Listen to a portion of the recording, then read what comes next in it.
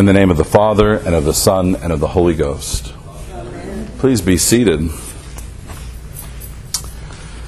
This is the Feast of All Saints. All Saints is a fixed feast like Christmas, so it's always November 1st, which means that it's rarely on a Sunday. So when it is on a Sunday, it's a really wonderful thing for us to be able to fully celebrate that feast. Tomorrow is the Feast of the Faithfully Departed, and so we're including all of those as well, those who have gone before us in the faith. For the All Saints lessons, we're going back in St. Matthew's Gospel to chapter 5, so taking a break from our tour through to the end of Matthew's Gospel. Matthew 5 is the beginning of Jesus' ministry. You remember that the first couple of chapters are the birth narrative, and then Jesus goes and is baptized by St. John the Baptist in the River Jordan. He goes out into the wilderness and is in the wilderness and then comes out and gathers his disciples. That's chapters 4 in Matthew's Gospel. So at chapter 5, he's gathered the disciples, and now you read that he sits down and begins to teach them. This is the beginning of the Sermon on the Mount, and the Sermon on the Mount takes several chapters, and it's the foundational teaching of Jesus. It sets up what comes later in the Gospel. Really, we can't remember the portions we've been reading the past couple of weeks, the parables and his interaction with the chief priests and elders in Jerusalem, without this bedrock foundation teaching of the Sermon on the Mount. And really, we can't understand the Sermon on the Mount without the Beatitudes. This is the beginning, and he lays the foundation even more so of the sermon with the Beatitudes. The Beatitudes are seemingly impossible to follow. They are this high standard. And because they're such a high standard, you'll hear many Christians say, well, nobody's perfect, only Christ is perfect, so we just don't even need to really pay too much attention to them, because who can do that? And they kind of get passed over as an ethical teaching, as a line of standard for us in the church, and that's definitely to our detriment. We have to be of a keen understanding and focus upon the Beatitudes if we're going to understand anything that comes after it. If you've been at Jesus the Good Shepherd for a while, you know that I'm a great fan of St. Augustine, and particularly of his teaching on the Sermon of the Mount and how he relates it to the Lord's Prayer and to the fruits of the Spirit from the prophet Isaiah. And St. Augustine teaches us a little bit about how it is that we can interpret Scripture. The Church traditionally has had several ways to interpret Scripture. The first way is just to look at the simple surface understanding. So we know that he gathers disciples. We know that he goes and he teaches. And so we look at that basic foundational teaching of the reading of Scripture. But then we can have a little bit more of an allegorical or an analogical teaching, a little bit more interpretation. The rule of thumb on that is we can't make it disagree with what that simple, straightforward reading is, and we can't have multiple interpretations that disagree with each other or with any part of Scripture. So it has to all be in accordance with all the teachings of Scripture. Having said that, what St. Augustine does is he counts the number of Beatitudes here, and he says that there are 7. 7, as you know, is a very important number. It's that complete number of creation, of heaven plus earth. And to get to 7, we have to have 3 plus 4. So 3 is the number of heaven. It's the holy number, right? The number of the Holy Trinity. And then we have 4, which is the number of creation, of the created world. This is the 4 of the points of the compass, or the ancient elements, if you've read the ancient philosophers. And so 4 is creation. So we have heaven plus earth, 3 plus 4 to make 7. This completeness. And so again, with the Beatitudes, they're also separated in 3 and 4. So the first 3 Beatitudes are the conditions of the heart. They're not things that we do, it's the way that we are. It's the way that we live. So what's the condition of our heart need to be in order for us to enter into the kingdom of heaven? So if you look with me at St. Matthew's Gospel and you're reading here, you'll see in chapter 5 on verse 3, the first one is that we have to be poor in spirit. To be poor in spirit is to say, I need God. Right? To be poor in spirit means to say, I'm not enough by myself. The world around us is always telling us, you're enough, you're good enough, you're smart enough. The Beatitudes is saying, no, you're not. You're not. You're not good enough. You're not smart enough. You can't do it without God. You need His help. You have a deficit. Right? You're a creature. And so you have to be poor. You have to recognize that poverty. What the world teaches is to be proud. And pride says, I don't need help. I can do it all. I'm good enough the way that I am. And it keeps us from getting the help of God. This is the sin against the Holy Spirit, to say, I don't need you. And in saying I don't need you, we don't get that forgiveness and we don't get that benefit of God's mercy and His will. So the first thing we have to do is to say, I'm not enough, I need God. That's to be poor in spirit. The second one in verse 4 is to say that we have to be in mourning. To be in mourning is to say there's a distance between me and God, and that is sad. That's a problem. To be in mourning is to say, here's God, here's His righteousness, and here I am, and there's a big distance there, and I mourn that. I'm sad for that. And we can't just mourn it in ourselves. We have to be willing to mourn it in other people. So instead of being tempted to say, oh, look at that guy. Boy, did he mess up. Now, he really got what he deserved. We have to be willing to mourn and to also be sad that other people are as well distant from God. So we mourn our sins and we mourn the sins of others, the fallenness of others. Verse 5 is to be meek. So this is the last of those conditions of the heart. So our heart is poor, knowing that we're not enough without God, mourning that distance between us and God, and then finally being meek. Maybe the rest of you don't have this problem, but for me, anytime I get criticized or people point out my deficits, the first thing that I want to do is defend myself. Am I the only one who does that? Hey, there was a reason for that, right? I didn't have what I needed. People weren't helping me. This was you would do it too, right? The first thing we do is we defend ourselves. The Lord is saying, accept that criticism if it's true. And say, you're right. I messed up. And I need to do better. You're right, I'm not good enough. You're right, I fell short. So to be meek isn't to be a pushover. It's not to let people take advantage of us. It's not to be weak. Our strength is found in our meekness and our acceptance of God's will and correction. So we allow ourselves to be corrected without defense. So if we're poor, recognizing our need for God, if we're mourning that distance, and if we're not giving excuse but accepting that correction so that we can repent, our heart now is in a condition to receive the Holy Spirit and to be able to start to act. So these first three are the conditions of the heart. Now we're ready to start doing things, right? The first of our actions, the ways of living, are that we need to hunger and thirst for righteousness. That's in verse 6. It's not enough to just do what God tells us to do. We've got to want to do it.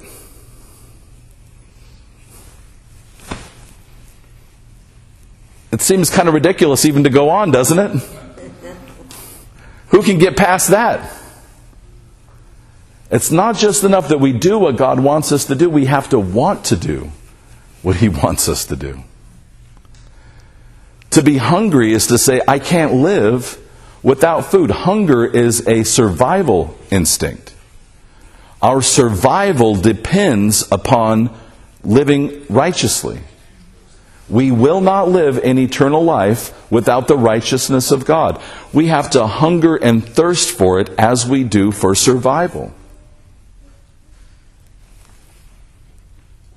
The next thing is that we have to be merciful. And this is a really great one, right? Because this is forgive those our trespasses as we forgive those who trespass against us, right?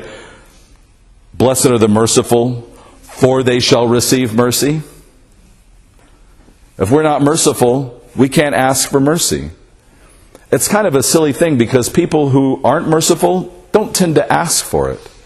Unless they're completely clueless, which, right? Sometimes we are. Mercy requires a confession of wrongdoing. You can't go to a judge and say, be merciful on me, without saying, yes, I committed the crime. To ask for mercy in a court of law requires saying, yes, I did it, and please be merciful on me. So for us to be merciful, we have to say, yes, I committed this sin. Yes, I understand the consequence. Be merciful to me anyways. And we have to practice that with each other. Next, in verse 8, is to be pure in heart. This may be my favorite because of Kierkegaard's beautiful treatise. Purity of heart is to will one thing, to will the will of God. Purity of heart is to will one thing, to will the will of God. That means that our will and God's will are united. And so it's pure. Because it's totally the will of God. It's not, a little bit of this over here and a little bit of that over there, right? We see shiny things. We see, maybe I could do this, maybe I could do that, maybe I could do a little bit of those things. We get distracted by the world. We get distracted by other people's expectations of us. We get distracted by other people's understandings of who we are and what we're supposed to be doing. We're supposed to be focused directly upon the will of God and His focus for our lives. His instructions for our living in righteousness. And when we're united, we have purity of heart. And then finally, peacemakers. Which again, the world has this understanding of peace that's compromise, go along to get along. That's not the peace of God. His peace comes with a sword. So to be in peace, when we offer the peace to one another before Holy Communion, we're about to confess our sins. And as part of the confession of sin, we offer the peace to one another. When we're doing that, we're saying, I wronged you. Are we okay? I made a mistake. Are we okay? I apologize for mistreating you. Are we okay? Can I be okay with you? Can we be okay with one another? Will you forgive me? I forgive you. I want to be okay with you. And we don't just do that here. We're supposed to do that in the world. We're supposed to be going to one another and saying, I want to forget what's past and I want to focus on how I can be right with you now. So we're peacemakers. And then we read all that, and if you're like me, you say, who can do all that? And what does that look like? Because sometimes these become kind of theoretical concepts, and it's hard to figure out, how do I live like that? And that's the importance of the saints. That's the importance of the lives of the saints, because they show us, they're examples for us of how to live according to the will of Christ. And the writer of Ecclesiasticus, this Jesus ben Sirach, who lives in Jerusalem in the 2nd century BC, he's teaching at the university there in Jerusalem, and all these Jews are coming from around the world, and they're not understanding what it means to be Jewish. They don't understand, how does it mean to be Jewish when we don't have a kingdom, we don't have a king, we don't have our own borders and laws. And he says to be Jewish means to follow the ways of those who have gone before us, those righteous ones. And in the following chapter here, he's going to talk about Abraham and Sarah and Jacob and Rachel and Moses, and he's going to name all the prophets, and he's going to talk about their lives in righteousness. And the writer here, Ben Sirach, tells us that there's basically two kinds of righteous people that live this way. You'll notice if you look with me, he talks about two kinds of people. He talks about famous saints and saints that nobody knows. And he talks about their great glory, the great glory that is the majesty of God from the beginning. So that's that purity of God. That's that purity of the will. Right? They give counsel and wisdom. They live peaceably. They're men of mercy. They have righteous deeds. So you'll notice he mentions all the Beatitudes. He says all those who follow the Beatitudes. And he says there's two kinds. There's the famous kind that everybody knows, and then there's the kind that nobody knows. Right? Some of them have not left a name. They have no memorial. No one knows that they lived. No one knows that they were born. Right? So here's the famous saints. We've got them up here. Not all of them, but we've got a lot of them up here on the walls. These are the saints that everybody knows about. And then here's the ones that people have forgotten. Here's the ones who only their families remember. But we look to their lives and we see in all of the saints the sacrifices that they made for God and the sufferings that they had, the difficulties that they had in their lives, and the way that doing right came with consequences in their lives. We should be able to look at each of their lives and say, yeah, they suffered for what was right. They did what was hard because it was right. And in that way, we learn how to live according to God's will. Men of mercy, men of righteous deeds.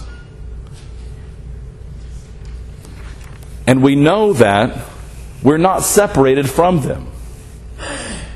And the revelation to St. John, we're learning that the church militant, that's us, the church who's in the tribulation, and the church expectant, the church who's died and gone to heaven, are united. It's not two churches, it's one church.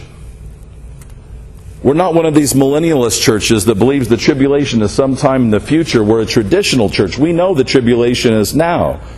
We know that you can't read the Acts of the Apostles without realizing this is the tribulation. You can't read the life of St. Augustine or the life of the great saints of the church and realize this is the tribulation. You can't talk to Christians in Hong Kong or Christians in North Korea or Christians in Cuba and not know we are in the tribulation. The church is suffering now for the gospel. And we are the same church of those who have gone before, those who have gone before us, who have been washed in the blood of the Lamb. What does that mean? That means that they took up their cross and they followed Christ. That's a baptism of blood. The greatest baptism is the baptism of the martyrs, where they've been washed in the blood of the Lamb according to their righteous deeds. They've been willing to suffer and die for Him. And when we're one, when we're united, we are one church, worshiping Christ and recognizing our unity is everlasting. So, you'll notice in Matthew's Gospel, if you were reading along, hey, Father Howard, aren't there 8? What about verse 10? Isn't this what we read in the Revelation of St. John? Blessed are those who are persecuted for righteousness' sake. Not for those who actually did evil, but those who are falsely accused. This is the result of doing those first 7. If we follow the first 7 Beatitudes, the result is persecution. Yay! We get to be persecuted. We get to be treated and reviled. We have to have all kinds of evil things uttered against us.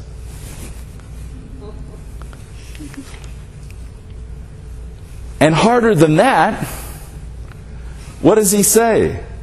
Rejoice and be glad. Rejoice and be glad. Acts chapter 5. The apostles are brought before the council and beaten. They return and they say, celebrate with us. Celebrate with us. You can't do it. You can't do it. You can't rejoice for persecution. You're too weak. You're too selfish. You're too small. But the Holy Spirit can do it from within you.